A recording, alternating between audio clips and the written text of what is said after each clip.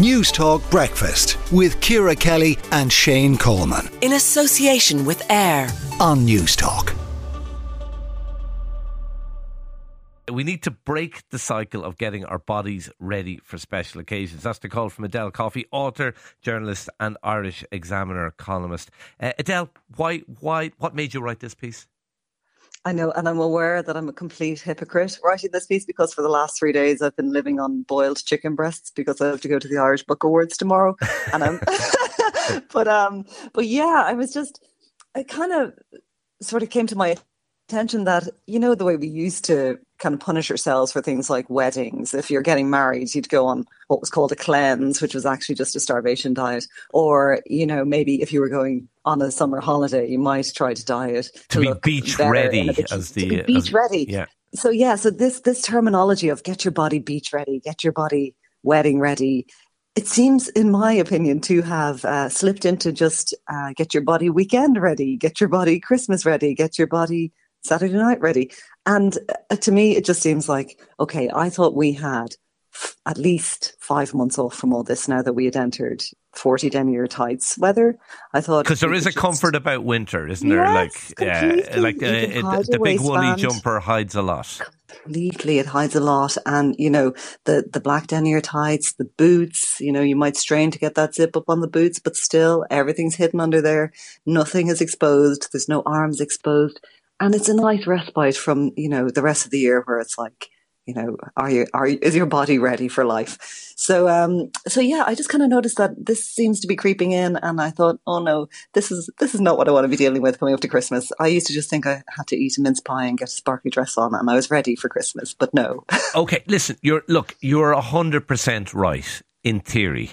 In practice, I'm going to be honest with you, like, I don't enjoy donning a pair of swimming togs on the beach. I just don't. And I know my body is beach ready because all you need is a pair of swimming togs. And a body, yeah. Yeah, and a body, which I have. But I do, and I would never, I'd never pose in a photograph or anything with swimming togs. I just would not do it. No, and look, that's the whole point, isn't it? Like, in theory, we know, and we're living in an age where, you know, we've never been harsher on people's bodies. And yet we're living in an age where we have so much appreciation and knowledge around body positivity. You know, like, I look at your pets, okay? Or look at little dogs. If you see a gorgeous little dog walking down the street, you're going to say, oh, he's so cute. And you're never going to say, oh, but look at his waist, or look at his belly, or, you know, look at his little legs, or so stumpy. He's a Jack Russell, leave him alone.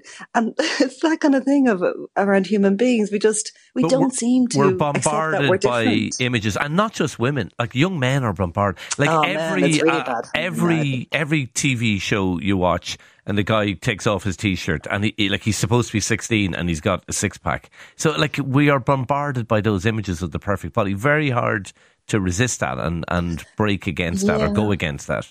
Yeah, it is. And most gyms actually now run programs for teenagers because particularly young boys want to get, you know, that upper body look, you know, the arms, the biceps, the pecs.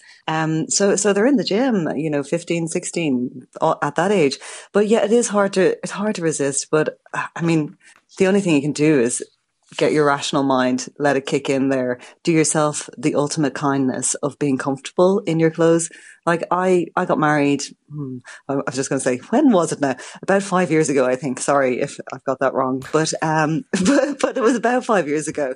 And at the time I thought, will I go on a diet? I had two very small babies, and I had the stomach of a woman with two very small babies, and I had like arms of steel from lifting them. But, you know, they were contrasting bodies. But at the time I just thought, no, I'm not going to, because it will be misery. And I didn't wear Spanx. And I look back on those photos and I feel quite happy about them because I look really happy in the photos. My stomach does not look like a smooth, clean line. It's, you know, it is quite jumbly, or whatever you'd like to call it. But I just, you know, I had a lovely day. And I just think last year at the Book Awards, I thought about the diet too. And I just, you know, I couldn't do it either. So I got a dress that was very comfortable, very stretchy, very long, and had a fantastic night. And I think sometimes we just need to embrace ourselves. And I know that sounds trite, but like, seriously, move up a size.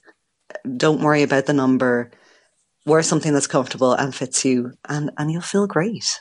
Okay, Edel Coffey, author, journalist, Irish Examiner columnist. Thank you for talking to Newstalk Breakfast this morning. Let us know, do you agree, or is it easier said than done? 087 1400 106. What's the maddest thing you ever did to, I suppose, no, actually, forget that question. Let us know what you think. Do you agree with that, or is it easier said than done? 087 1400 106. Newstalk Breakfast with Ciara Kelly and Shane Coleman. In association with AIR. Weekday mornings at 7 on Newstalk.